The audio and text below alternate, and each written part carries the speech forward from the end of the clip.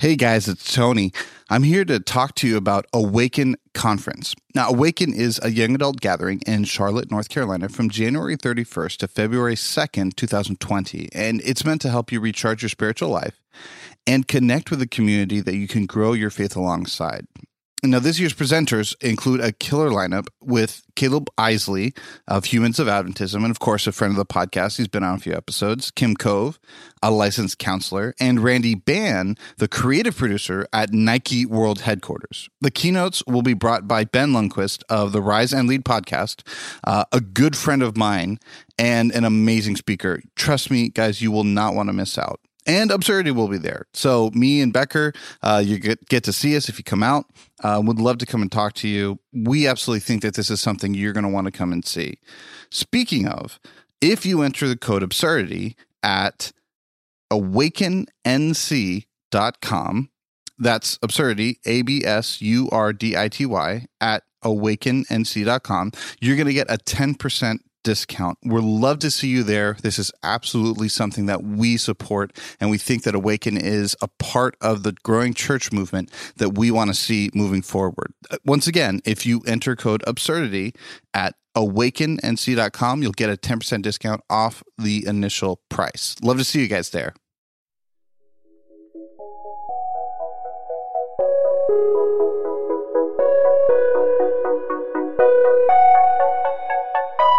Hello, everyone, and welcome to Absurdity, where we explore all things absurd in religion, culture, and society. Today, I am incredibly excited. Out of the kindness of his heart and the availability of his schedule, we have an awesome guest joining us today, Andre Henry.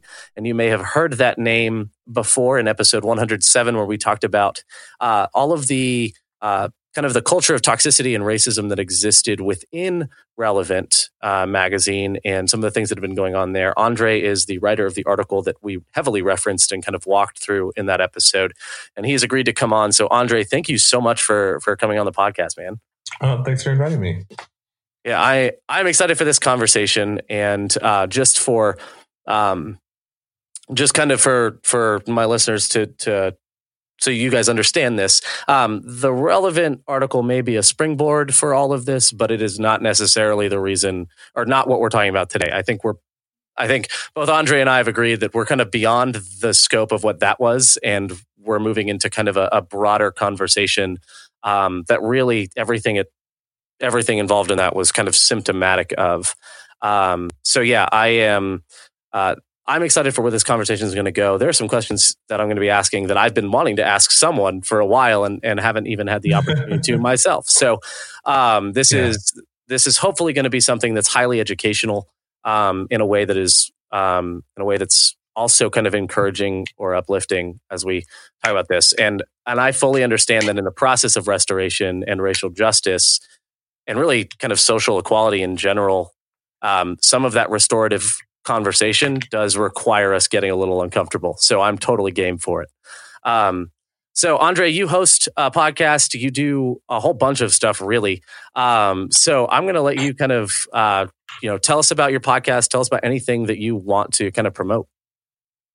Yeah, well, I think probably the centerpiece of what I'm doing right now is my email list called Hope and Hard Pills, which is it's exactly what it said. It's an email list. I send out an email every Saturday, or at least I try to send it out Saturday. Oh, I know that well. Sometimes it comes out Sunday, but mostly Saturday morning. And it's just like bite-sized chunks about anti-racism and social change. So I've been really studying nonviolent movements and really been pursuing the question, how do we change the world? How do we create a society where racism is no longer the blueprint and our common sense? And so I do that. That is also where, if people are interested in my podcast, which has the same name, Hope and Hard Pills, we send out the new episodes, new articles that I've written, and then also not just my stuff, but we send out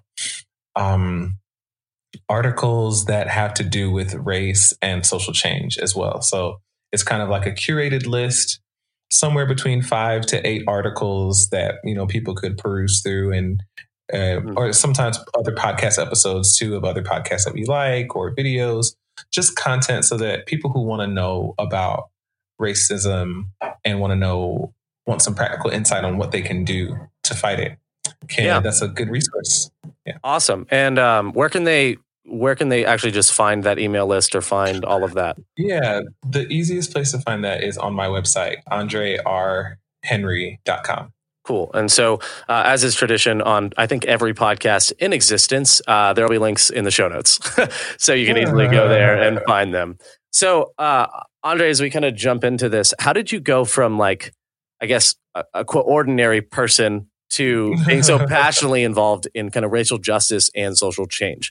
And I don't mean ordinary like you're suddenly not ordinary now, but just kind of like it's not the forefront of your mind. This isn't the thing that you're dedicating your platform to necessarily. Or was it always? For sure. Well, I'm glad that you added that note, saying like, not that I'm not ordinary. Not because I think you're saying I'm weird, but because I do think that people have like this idea that, an activist like is like a special class of person or something like that. And so we kind of draw this line in the sand and go, well, someone like Andre, like he's an activist and I'm not, and I actually don't want to be that in that category, of like a non-normal person. Like I was provoked to start writing and talking about racism more often. It wasn't like I never did. Like I have my whole life, but when it felt like I need to say so, I need to say something as often as possible, like every day, to as many people as possible, was when I saw Philando Castile die on Facebook Live in the summer of 2016. Something felt very personal about his death. He was murdered by a police officer, and that was just a watershed moment for me where I made some commitments to myself and said, I'm not going to, one, allow the news cycle to determine when I talk about racism, because I felt like people really felt like we were okay racial justice wise as long as the news was not reporting on something, overt and racist. So people really thought that like racism goes away unless there's like a major news story about it. And so I made that commitment to myself. And ever since then, I've been talking about racism every day. It's interesting you say 2016 too. That was actually when Absurdity was started. And it was started out of I started this out of kind of a sort of similar circumstance in that, so I'm from Orlando, Florida, and it was right after the Pulse shooting. And so I'm from a on the spectrum of denominations, a conservative denomination, Seventh-day Adventist, and one of the things, we're the denomination as a whole very traditional on views regarding LGBTQ plus, and I remember the day after the Pulse shooting, I started to see friends of mine post on Facebook like I was going to be there last night, and for whatever reason I didn't, or I was too tired, or something like that. And that was both A, how I realized that how close to death they were, but B, that's actually how I learned a lot of them were LGBTQ plus. Like I didn't know. And I realized I was pastoring in a small town in South Carolina, and there wasn't a lot physically that I felt I could do. But over the years I was pastoring, so speaking at different churches, and in college I traveled a lot and spoke. I had built kind of like a little following, not anything significant necessarily, but I said, what can I do with the resources I have now with where I am to use my voice to do something positive? And that was exactly why I started that or started this whole thing. And it was right around the same time. It was kind of this same dissatisfaction with the way we're talking about things now, and figuring out a way to do this better and more effectively. So I didn't realize that those two things were so close. And it's what's wild to me is 2016 feels like it's so long ago. Really? Yeah. I mean, it does feel like it does feel like a long time ago, but I feel like so much happened that year. You Yeah. know, it was like a watershed moment on different levels for everyone. You know, Yes. like if you were not like if you were not moved to like fight for something by the end of 2016, like by mid Yeah. 2016, then it was going to happen in the fall, right? Yeah. Like if it weren't in January, it was going to be in the summer. If it weren't in the summer, it's going to be in the fall because so much stuff happened that year. Yeah, I 100% agree. And I do love that you kind of the way that you kind of handle all of this and the way that you write about it, the way you talk about it, has been really cool for me to see for the same reason we talked about the fact that, you know, you are an ordinary or like a normal person. Like activism in this way, being anti-racist, being and working towards social change, like that should just be normal to some extent, you know, like I think that's everyone. So I think some people feel like they have to completely flip up their entire life structure in order to be an advocate and be an activist. But really it's just, you know, it does come down to personal conversations and, you know, and just how you behave as a human being. It has nothing to do with, I mean, it does have stuff to do with the rest of it, but you don't have to quit your job and do a million things. Right. Well, like I haven't, you know, Yeah. I've had a full-time job this whole time. And it's funny because like sometimes people will say things like, okay, so for instance, someone, I don't check all of the email that I get back from my email list anymore because you don't know who's messaging you. Mm-hmm. So now somebody screens my emails, which is unfortunate because that was one of the things that I loved about doing that email list is that the feedback would come directly to me and I could interact with people. But since people are mean, yep, you can't get that directly to your email anymore. So anyway, before I did that, I remember somebody wrote me a message, and this was right after the mass shooting in New Zealand at the mosque. And I really it was like Sunday morning after that happened, and I'm like really wrestling with whether or not it's my place to say anything about it. And I realized like, well, first off, white nationalism and white supremacy is a global problem. So is anti-Blackness. Islam is a faith that comes from Africa and comes from Black and brown people. And I write an email list about anti-racism. So not only is it my place to write about it, it's like it would be wrong for me not to. Yeah. So I did. I got an email back from someone who was like, well, can you explain, you know, the mass killings of Christians in Nigeria or something like that?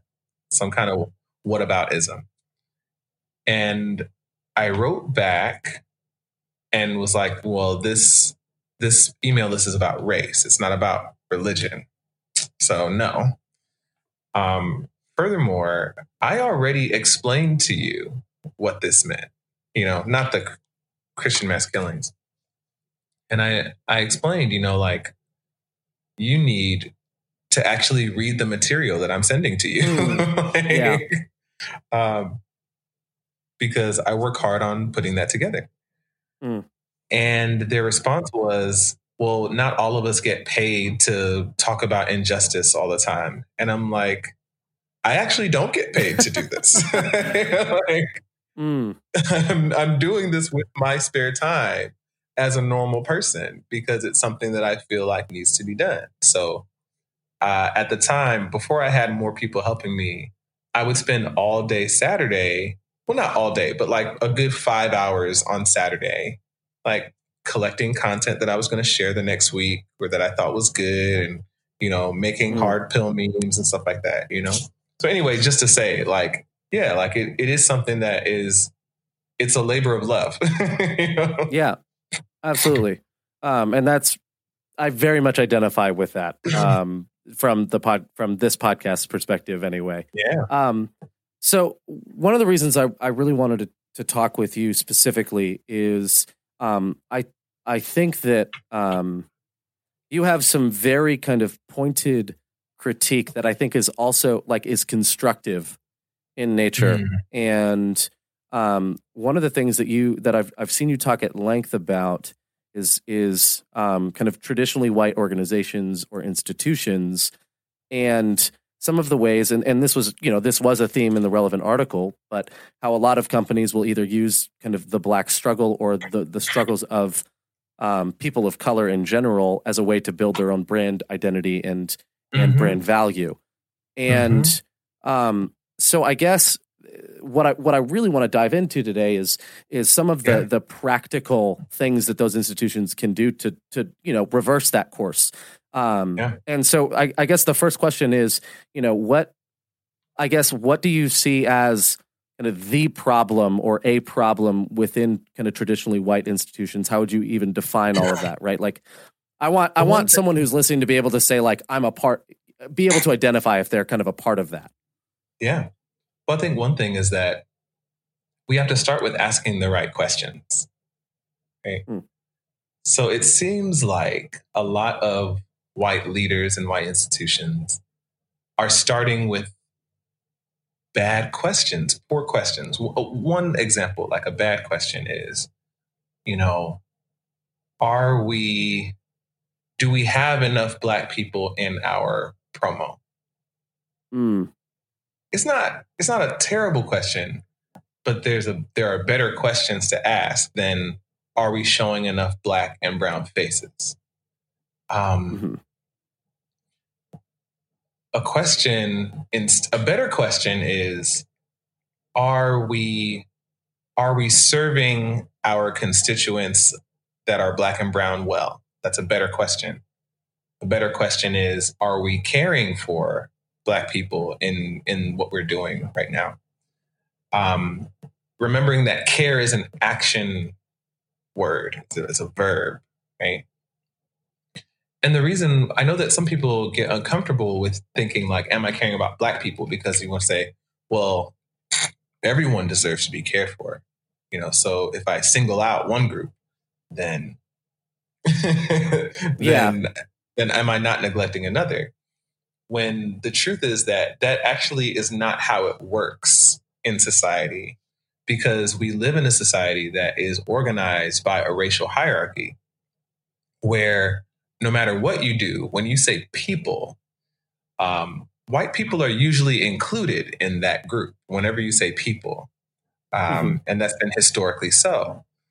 But so when you say we need to make sure that what we're doing like considers the marginalized, that it considers those who are affected most by these injustices and racist systems, that when we actually do that, we are being inclusive because we're bringing in the people that are usually excluded when we just talk about people, So that's one thing I think is like, we need to ask the right questions.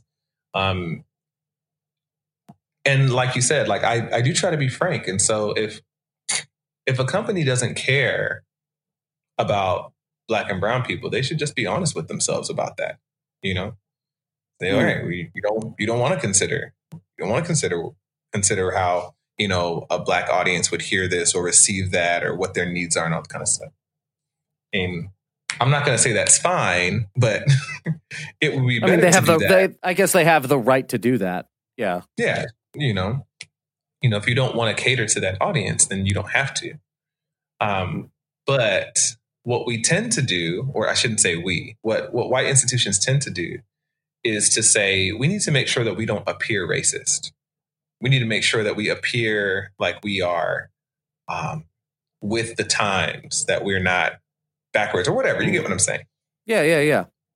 And in order to do that, they make sure that, okay, we need to make sure we have a Black person in this picture. We need to make sure that we have, that we have some names that don't sound like white names on these articles or whatever. So basically what I'm saying is that starting with the right question helps us to think about the way that we structure the organization and the decisions that you'll make. So I think that's one thing. I think also that, like, I think any hesitancy that you may have to answer that question, or when you start asking better questions, can actually tell you a lot about where your priorities are too. As you say, are we valuing them well enough? And you might hesitate and think, well, oh, well, we might be excluding some or others, or, oh, our donors might get upset at this. And then the question then becomes like, then you can use that and identify to say like, okay, so what do I care more about? Yeah.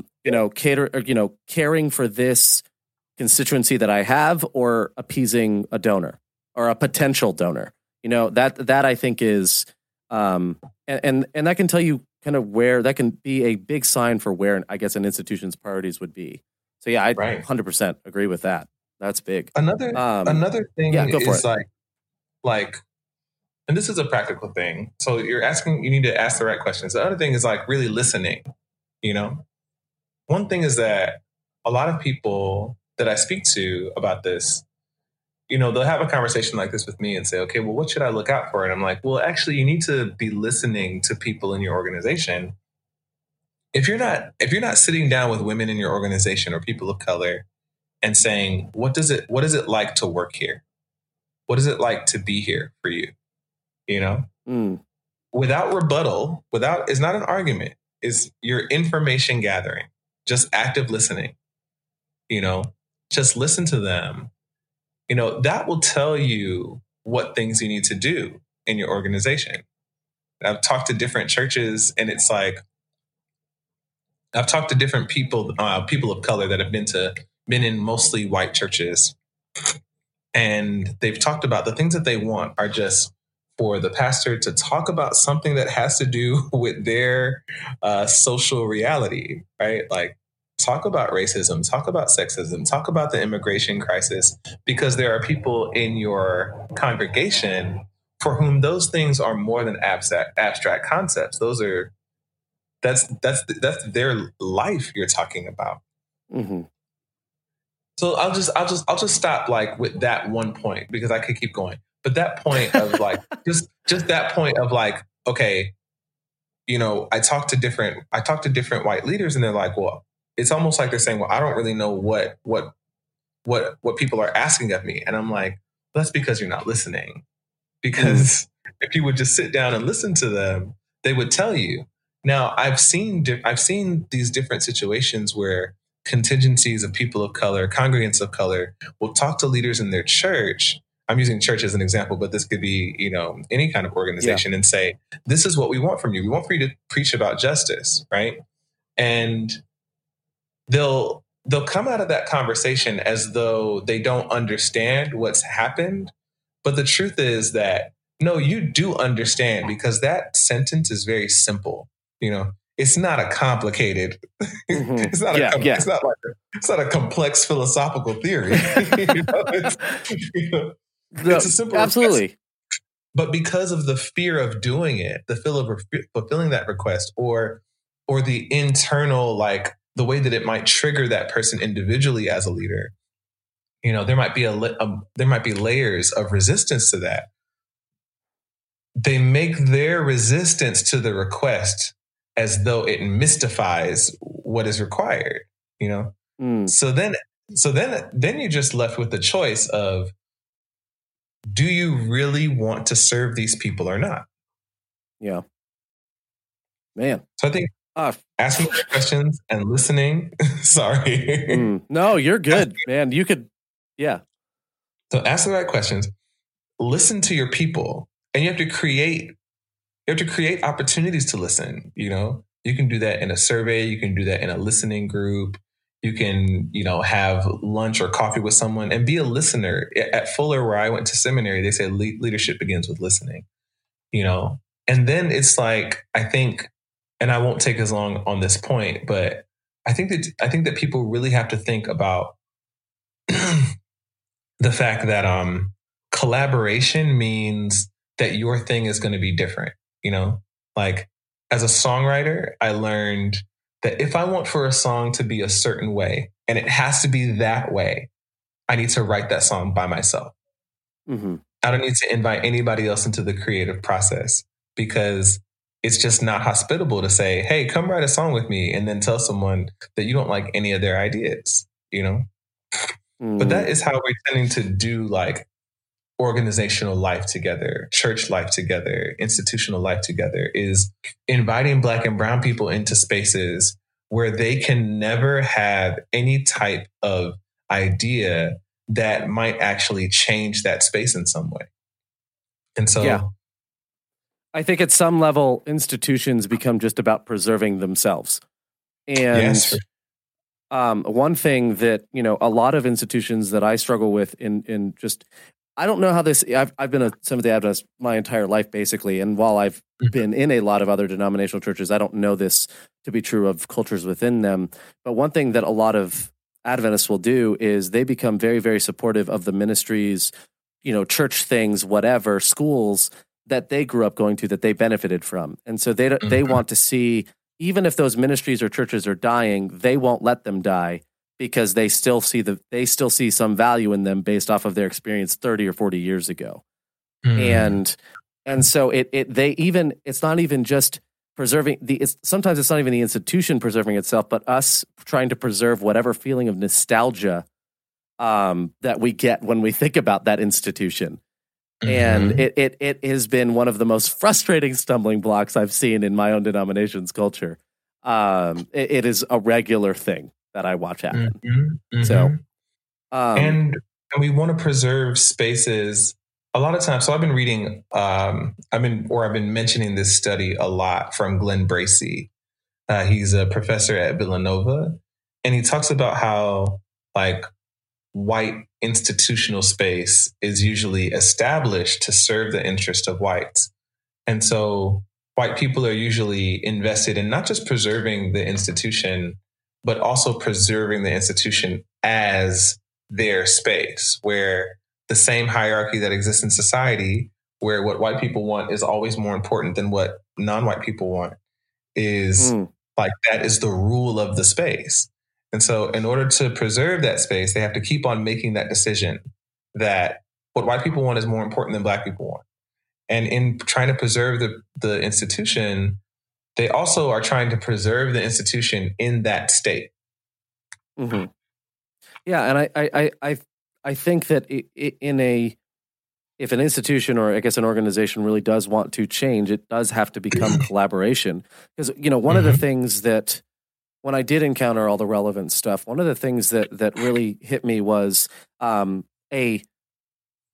trap that I had fallen into on this podcast was, this is going to be, I think, episode 112. Maybe that changes, but pretty sure this is going to release it as episode 112. And one of the mistakes that I made when I started this podcast with the goal of amplifying the voices of others with whatever platform I had. And so I would seek, I think rightfully so, I would seek out the voices I thought would be the most kind of qualified to speak to something. Brought on kind of abuse experts for abuse, and brought on black people to talk about some of the racial segregation in my own denomination and white supremacy in general. And then as I was uncovering more of this relevant stuff, one of the things that hit me in the face was the fact that I had pretty much only brought those voices on to talk about those things. In other words, I hadn't valued those voices for more than this thing that they were inextricably tied to by their gender or their skin color. And so in trying to value them, I ended up only valuing them by this one thing. And, that was something that actually strongly convicted me to say, and to start now being intentional. I've actually brought more people into my team to start planning episodes better in order to avoid that. But that is one thing that I really kind of struggle with and realize, if I want to do this the right way, I can't just be me. And my co-host his name is Tony. He's also a white guy. And I was like, it can't just be the two of us brainstorming how to do this better. Otherwise, it's still two white guys determining the future of this. You see, and I was it's something that I'm working through even in my own. And that was something I realized 100 episodes in 3 years into something that I started with the very purpose of trying to make this right. And so it is. And you played a role in that. So thank you for helping me realize that, just in the content that you produce and what you're doing. But I'm curious, what for an organization that says we want to value people of color, what are, I guess, like the goalposts, or what are, businesses and organizations are so interested in metrics, right? What's the definition of, how do we define success here? I guess my question is, how can an institution know, or a podcast, or a church, university, whatever, how can they know that they're doing this kind of the right way? Or what are some kind of modes of accountability that they can follow? Well, I think that this goes back to what I was saying about listening to people, right? Is, are you asking your employees of color what it's like to work there? Are you asking your customers or constituents of color, what is their deepest need? What are they looking for? What do they need? How can you help them? That's one way. And also the collaboration piece is, like you mentioned, you noticed that a few years in that you had asked mostly white people to be on the podcast. Is that, I think, if I remember? Yeah, when I have guests on, it would end up mostly being white people, and the only time I would actually end up having people of color or like women on was like talk about racism or something like that. Yes, right. Yeah, exactly. So, I could name 2 or 3 episodes out of the ones that have had guests where that wasn't the case. Right. And that was where it like hit me like a ton of bricks. And this is where it's important for us to just realize that, like, and I know that this is hard for some people to grasp, but we all have, like, we're all shaped by our environment to some degree, right? But the fact that I grew up in Atlanta in a Christian context, mostly as a Black person to Jamaican immigrants, all these things shape the way that I view the world. None of us see the world comprehensively and exhaustively. We all have blind spots. And so that is like the beauty of collaboration, especially when we're collaborating with people who don't share our exact background, is that they're going to lean a certain way that we don't naturally. And so in the conversation between us, a woman might tell me, hey, like, that sounds a lot like the pastor that told me to go home because I'm a woman and I can't preach, They're going to point that out to me in times when I may not even realize that. And the other thing that they're going to think of is, because, okay, we're all also kind of connecting with people that we relate to. So a lot of the people that I've read, or that I might say, oh, you got to read this book, you got to listen to this podcast, a lot of them are probably going to be Black men, right? Mm-hmm. I don't do that purposely, but I see someone that looks like me and I relate to them in some way. In the same way, there's going to be someone, I have, so on my team for Hope and Hard Pills, one of my really good friends, she identifies as non-binary. And another good friend also identifies as queer. And so they have pointed out, like, Andre, everyone that you've spoken to so far is been cisgender and has been straight and all that kind of stuff, And so I'm like, oh, yeah, you're right about that. I didn't do that purposely. I didn't do that because I hate LGBTQ people. Yeah. And that's the value of having people who are collaborating with you, who also want to see themselves and identify with people that are like themselves, and will bring up subjects and topics and perspectives and angles of even conversations that you're already having that you hadn't thought of.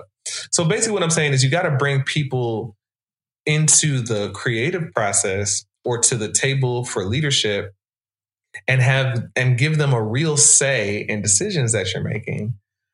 So that you can actually make those changes. I love that. I think one of the reason I love this is because, recently we did an episode on the Hong Kong protests, and one of the things that I really noticed about the Hong Kong protests is you have these millions of people that are protesting, and these millions of people were able to identify 5, I guess technically 6, very, very specifically defined goals that they are protesting for. Like all of them have very, very specific kind of like, you can do this, it's black and white. And one of the things that I think I hear this complaint a lot from those who kind of disagree with either the racial justice movement or think it's overblown or, dismiss it basically, And the thing I get is like they tell me to change, they tell my organization to restructure, but they never actually define that. So I don't know what I'm supposed to do, and all I see is these social media posts or tweets telling me I'm a terrible person and I need to change, but there's no actual like what do I do? And so I love this because these are very simple steps that can be I think incredibly transformative, and I think that's just the tip of the iceberg. So like it's just kind of elementary beginnings. These can be like 100% transformative, like the steps that you've mentioned, and they're just kind of the tip of the iceberg. Yeah, for sure. It's like some of the things you've mentioned the relevant article, and I've talked with a bunch of different people about what kind of changes need to happen at an organization like that. And some of the stuff is like common sense, but other things are, they would fundamentally change the organization. If you had Black and brown people who are also weighing in on final decisions about things, then they're going to bring insight to the table that you wouldn't have, and that's fine. And I think that sometimes people, they think about this and they think, well, that it's just going to drown out the white voice, or that I'm saying that there's something wrong with white people, Yeah. Yes. I've heard that a lot. Yeah. And it's like, well, that's not what it means. It just means that, when it's just all white, other people get excluded. That's how it's been, in our history, so we have to bring other people to the table so that we can prevent that from happening. Our sensibilities are shaped differently, because of the bodies that we inhabit in this society. So even the ways that we would respond to that kind of conflict, when you look at the conflict of relevant, I know that you mentioned this in the other episode, so we don't have to get into, all the details. But I noticed on Twitter, like the difference in people of color's responses to what should happen, and the difference between like how different white Twitter users were responding to what they think should happen. It's just different. And those things don't have to be a point of tension all the time. They can actually really enrich our decision-making processes. Yeah, absolutely. So let's shift gears now, because the other side of this is people as individuals. And so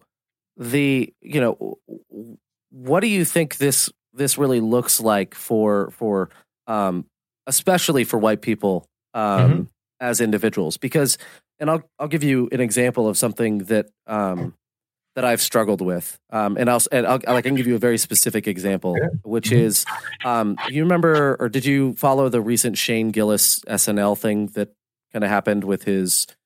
Shane Gillis was a comedian. He got hired by SNL, and then 4 days later he was fired by SNL because they had.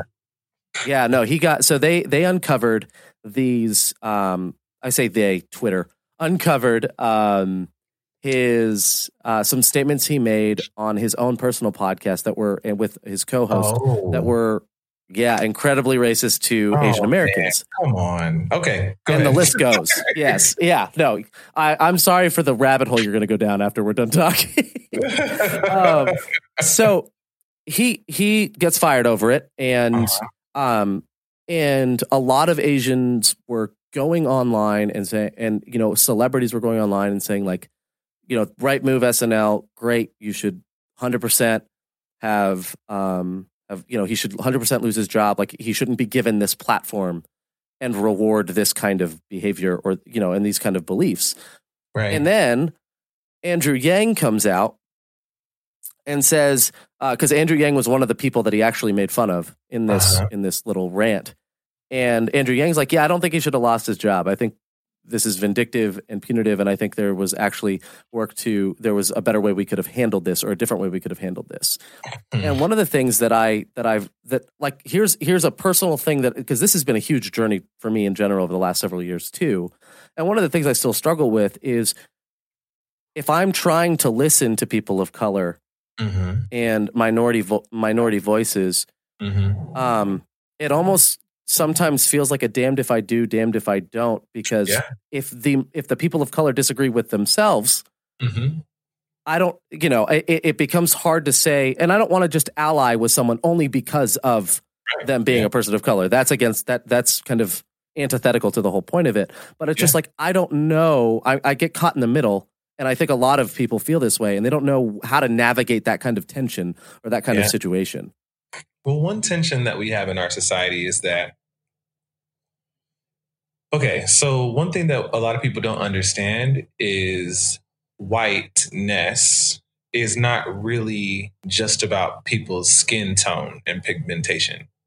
The idea of what it means to be white is a bit more abstract than that. And if you look at history, you can understand that when you look at people like the Irish and Italians were actually not considered white when they first got here. So, that tells you also many people who are from like the South or North Africa, Swana people, many of them have actually been classified as white legally in order to keep white people as a majority in America. So whiteness is more abstract than people realize. So I say that to say that everyone in America is actually groomed to be a white person. That's what we do in our schools. That's why we're taught a version of history that is incomplete and untrue, that is supposed to shape our minds in order to think within the confines of a white supremacist system. And in that way, we're all expected to abide by those rules and to enact and perform some level of whiteness. So this happens from people of color too. This is what we're seeing with Kanye West right now, and others like that. So I say all that to say that sometimes, you do look at people of color and you think, okay, wait, like I thought that the right thing was to do A, but you're telling me to do B. Yes. And B sounds like B sounds problematic racially, Yeah. B sounds like something pretty white. So basically, look for the one that is more the one that you almost identify with from that groomed culture of whiteness almost. I think that there are no easy answers here, right? And so we have to wrestle with it. And sometimes we have to sit in the tension of it. But I think that you bring up a very good point that sometimes you can't just look at someone and say, well, they're a person of color, so they know what they're talking about, Yeah. Like what a lot of white people don't realize is that a lot of us Black people and people of color, we also have to unlearn the ways of whiteness. We also have to heal from the way that we have internalized white superiority and Black inferiority or whatever else. So when I hear like the specific example you talked about, like Andrew Yang has a lot of commitments that he has to fulfill, right? As a politician and as a presidential hopeful. So he might say a lot of things that someone who wasn't trying to be president might. Yeah, absolutely.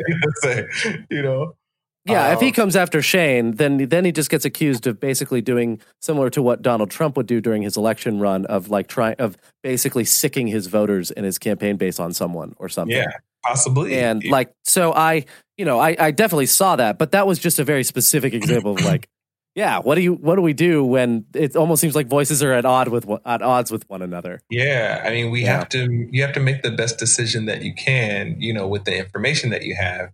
And that's why it's so important for white people to take responsibility for their own racial education, so that because the more information that you have, the more educated that you are on these topics, is the more wisdom you'll be able to have in your decisions.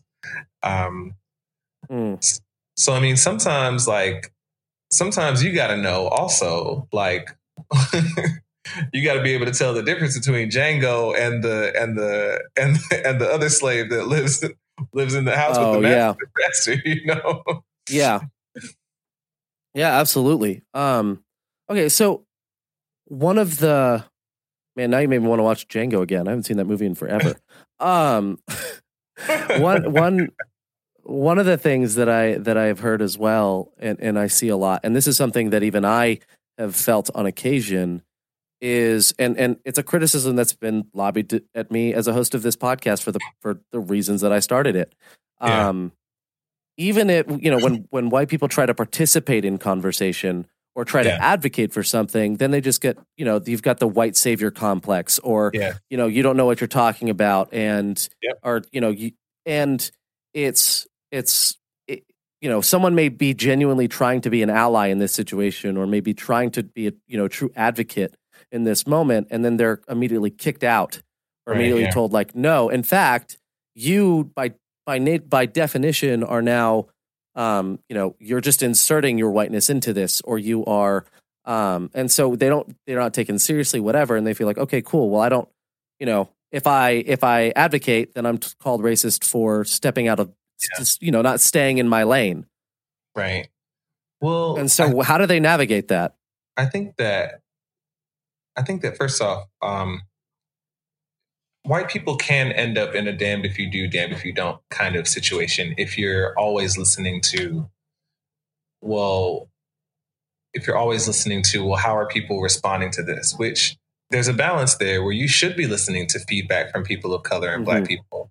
And you should always take that seriously. So, if you're trying to help and someone tells you that you're not helping, then you should take a beat, listen very deeply, examine what you've done, examine what they said, and sit with that and see if you can see what they're saying. But the other thing I think is important, is that white people really need to examine their motivations around doing this kind of work, where what I say to people is, or what I ask people is, why is it that white people want to be allies so badly rather than just desperately not wanting to be like their ancestors? Like, why is it framed that way? Yeah, like, why, racism and anti-Blackness, I think that white people think of it as like, that's people of color's problem, right? And so now I'm going to be a good person and I'm going to concern myself with something that doesn't really, affect me. But if you've been in like an abusive relationship, right? Like, the battered spouse, like, the abuse is only their problem in the way, because of the fact that they experience violence because of it, right? It harms them. But the abuse is really the abuser's problem, And so, like, I think that white people need to reframe this around the fact that, not saying that all white people are abusers, but that the issue in our society is white supremacy, right? Yeah. White supremacy is white people's problem, even if they're not all Klansmen, because our society is built on this idea of racial hierarchy, all white people benefit from white supremacy to some extent, Yeah. Even poor whites benefit from white supremacy, just not as much as rich whites do, Yeah. But, we all know that, like, it wasn't John D. Rockefeller that was like lynching Black people back in the day. It was poor white people lynching Black people. So anyway, all that to say, like, I do think that motivation is a key thing for white people to consider when they want to do this work. And I have a friend who, she has a podcast about racism, and there were some Black people that really had a problem with it, and they were very hard on her. And she took some time off, and she really thought about what the feedback that she was getting, and she was going to end the show. And I respect her for making that decision. But she has a good friend, a Black woman, a Black lesbian woman, who they've decided to continue doing the show together. Where I know that she's going to share power and all that kind of thing. And I also respect that decision too. There's not like a one size fits all kind of, answer for people, except for like, if you're called out by people of color, then listen to them, like seriously consider what they have to say. I think, one of the things that made me kind of, when it happened to me, and like, let's be honest, this happens most of the time, because most of the time, a lot of us aren't entering these kind of conversations in person, which is a problem in and of itself. Like, these are conversations we should be having face to face too. But a lot of it does happen on, like, someone joins in on a Twitter thread or a Facebook comment thread in a group or whatever. And one of the things when this happened to me early on was I had to stop and think, like, sometimes they're not necessarily rejecting me specifically, but the anger or what they're responding with, or what they're actually responding to when I joined in on this is, years and years of built up pain, frustration, anger that is starting to come out in this thread. And so if they've been rejected and hurt over and over and over again, then the first white person that comes in and says, "Yeah, I'm your friend," that's not going to suddenly like, "Oh, okay, great." Right. Like there's more to the anger and the frustration and the tone that is communicated. And I think instead of just dismissing any voice as just angry, rather than trying to understand why that anger is there, is dangerous. And I think it stops us from listening. I think you also hit on a very important thing too, where it's like white people very much want to be individuals. Like, it's something that is very important to white people to never be just considered a part of a group. But the reality is y'all exist in a group. Yeah. And that group has history, so like when I was a pastor and I would tell people that I'm a Christian or I'm a pastor, they would have certain feelings about that based on their experiences with religion and with pastors in the church and things that they heard about the Catholic Church, even though I wasn't Catholic. Yeah. But all of those things are a part of that story for them. And I can't take that away from them. So I can sit there and be like, well, you should look at me as an individual and realize that maybe I'm not like one of those pastors. Or I can just like accept that when they see me, or when they hear that, like, that's what comes up for them, and respect it actually, like, and work around it. So I think that you bring that up where it's like, I know that white people, I know that it's offensive for white people to even like sometimes hear people say white people, because it's like, I have a feeling there's a lot of people that are bothered just by how much we've said the two. Yes, exactly. Like, you can't paint us all with one brush. And I'm like, well, like, there's a guy that, he was like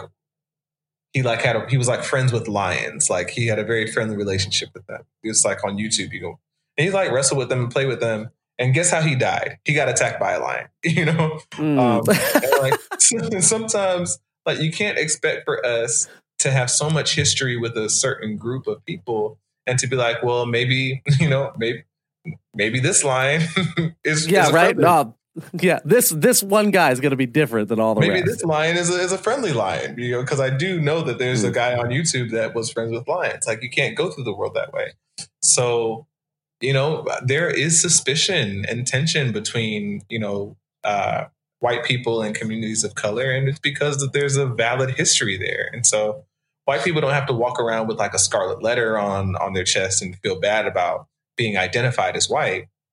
But I think that white people should understand that when you enter a space, especially with people of color that you don't know, that tension might be there and that there's good reason for that tension to be there. And so the onus is not on them to assume that you're different from your ancestors. The onus is on you to prove it, to show it. Yeah, absolutely. Yeah. I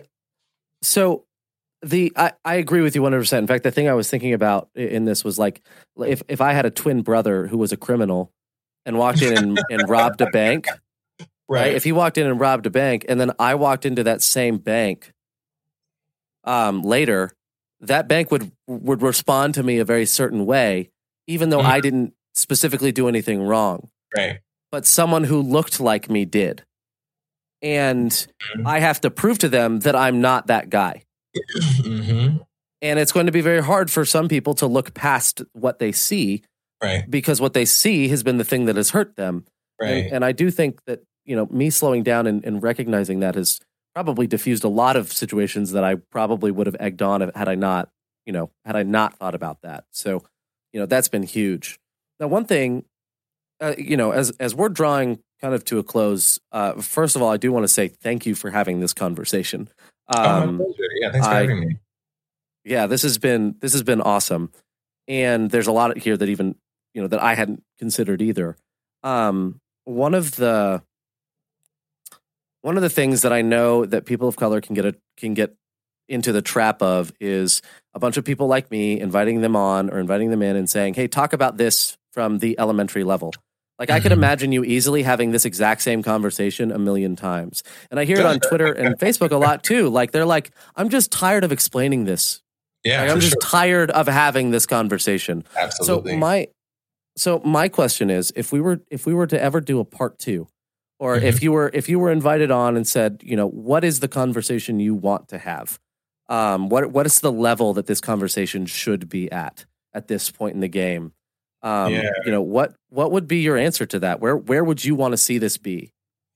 Well, one thing is like Dr. King actually complained about this during his lifetime, where he said that white people are not really putting in a mass effort to educate themselves on race. And I think that right now, like at this point in American history, we have more white people that are interested in learning about being anti-racist than at any point in American history before. I think that's true. And at the same time, there are so many who are not, right? And so, but we need that to happen. We need for white people to take like this responsibility to get their cousins and aunties and uncles and everybody, on board with, like not being like their racist ancestors. And so I would love, I would love for, so that's my first thing. Because the conversation that I'm usually having with different people is, how do we do something? How do we change this? How can we build the human rights movement that we need so that we no longer have to be talking about this problem with racism where we're starting the conversation at, does it exist? Is it actually harming people? Yeah, that's where we keep starting the conversation from. Yeah, I'm done having that conversation. I'd love for us to be talking about what do we actually do. But in order for us to know what we can actually do, we have to see the problem correctly. That's huge. And I agree. And that's why I didn't want to have you come on here and try and prove that white institutions are one way or the other too. I'm tired of having that conversation too, to be honest. And I think it's almost disrespectful when you finally do know about it to just keep making someone stay at that level. That level's almost becoming safe and it almost feels racist in and of itself to stay there. Well, it keeps us or to start there every time.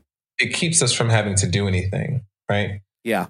If we can just keep sitting around and asking, well, is it really a problem? Is it really that bad? Then we can excuse ourselves from doing anything. And we're running out of time, honestly. Like this problem really is a threat to our society in a way that a lot of people don't seem willing to acknowledge. Wow. So in the interest of white people educating themselves and taking ownership on this, I just realized that was probably the worst term I could have used right then and there. What are some resources? What are some other podcasts? What are some books? What are some places for people to educate themselves and really kind of and really take it seriously and educate themselves?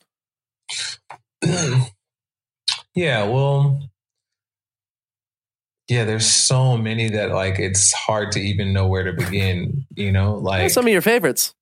One thing that I did so that I could get smarter is just go on Google and Google reading list about racism. So many of them exist. I'm gonna put a link in the show notes that's just to that search already done. It's gonna take you straight to the Google search. Because that's honestly, like I said, just because you're a person of color doesn't mean that you understand how this system works. And so I had to educate myself beyond just my personal experiences. And that was something that I did. I just looked up reading lists on Google, and I found the Equal Justice Initiative, which is a really great resource on several different levels. It's run by Bryan Stevenson, and he has a book called Just Mercy that I always think is a good place to start. And I think that would be like a really good place to start, is the Equal Justice Initiative. Cool. Awesome. Yeah. So I'll throw links down to all that. That's cool. I haven't heard of that before, so I want to look into that as well. Oh yeah, you should. You love it. Yeah, I sounds like it. So, and then let's, obviously I want to give you a chance to replug some of the stuff you brought up at the beginning, Hope and Hard Pills and the email list and everything. So, and I do know that you have tiers of Patreon as well that are dedicated to some of this. So yes. On Patreon, we send out an uncut version of the podcast to some of our users. We have some exclusive content. Like I have an op-ed that I wrote about. So today, an op-ed ran in Religion News Service about Kanye that I wrote, but I had a second one that I wrote that only went out to Patreon supporters. So we've watched documentaries together in our Facebook group. We watched Bryan Stevenson's documentary and had a discussion about it in our Facebook group and stuff like that. So, and we're trying to build some more experiences like a Racism 101 or something like that in our Facebook group as well, Racism 201. I will say though that like for people who join like us on Patreon, so there's even like tiers to like your commitment, I would think. So like as someone who's just like, I just want to know some more information, join the mailing list. You'll get articles every week. You can read them, if you want, if you want to connect with some folks on a kind of just like a hopeful kind of level, then my first tier of Patreon is good for that. We have something called Hope Club, and it's not really in depth. It's not really intense. It's not really the hard pill stuff.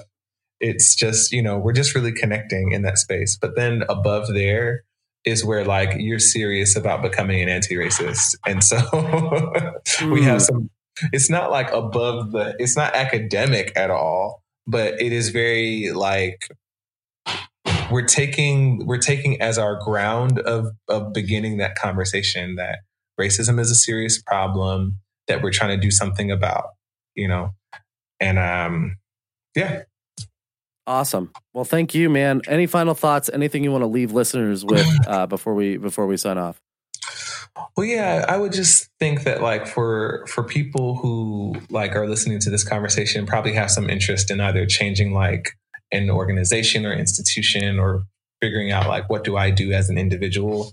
I think that one huge, like the beginning is to really just listen to people, listen to people of color. And I think the best way to begin listening to people of color is to get into like a book like Just Mercy by Bryan Stevenson, or watch the 13th documentary on Netflix or something like that. So that when you actually have conversations with people of color, you're not starting from square one and asking them, can you explain to me what racism is?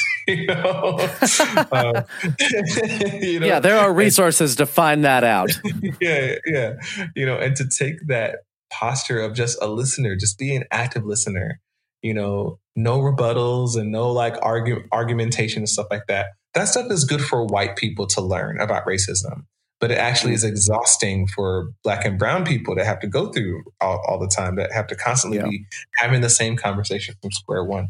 So that's the kind of thing I would say is like, take responsibility for learning. That's huge. Wow.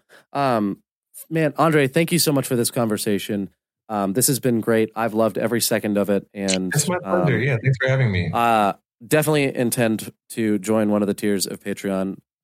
So I'm really excited to kind of jump in further to this world a little bit more intentionally than I have been.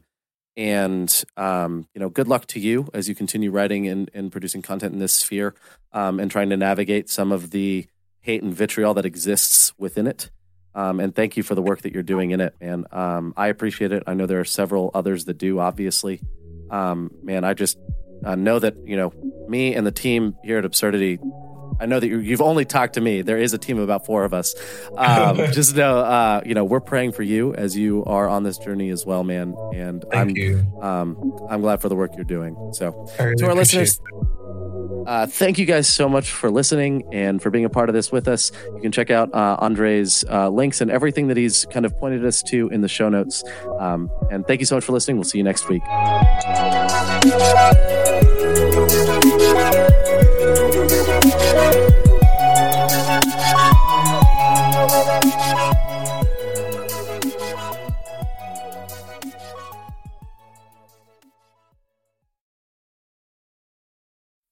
Today's episode of Absurdity is sponsored by The Haystack. The Haystack is a voice for young adults in the Seventh-day Adventist Church that produces articles, music reviews, videos, and more.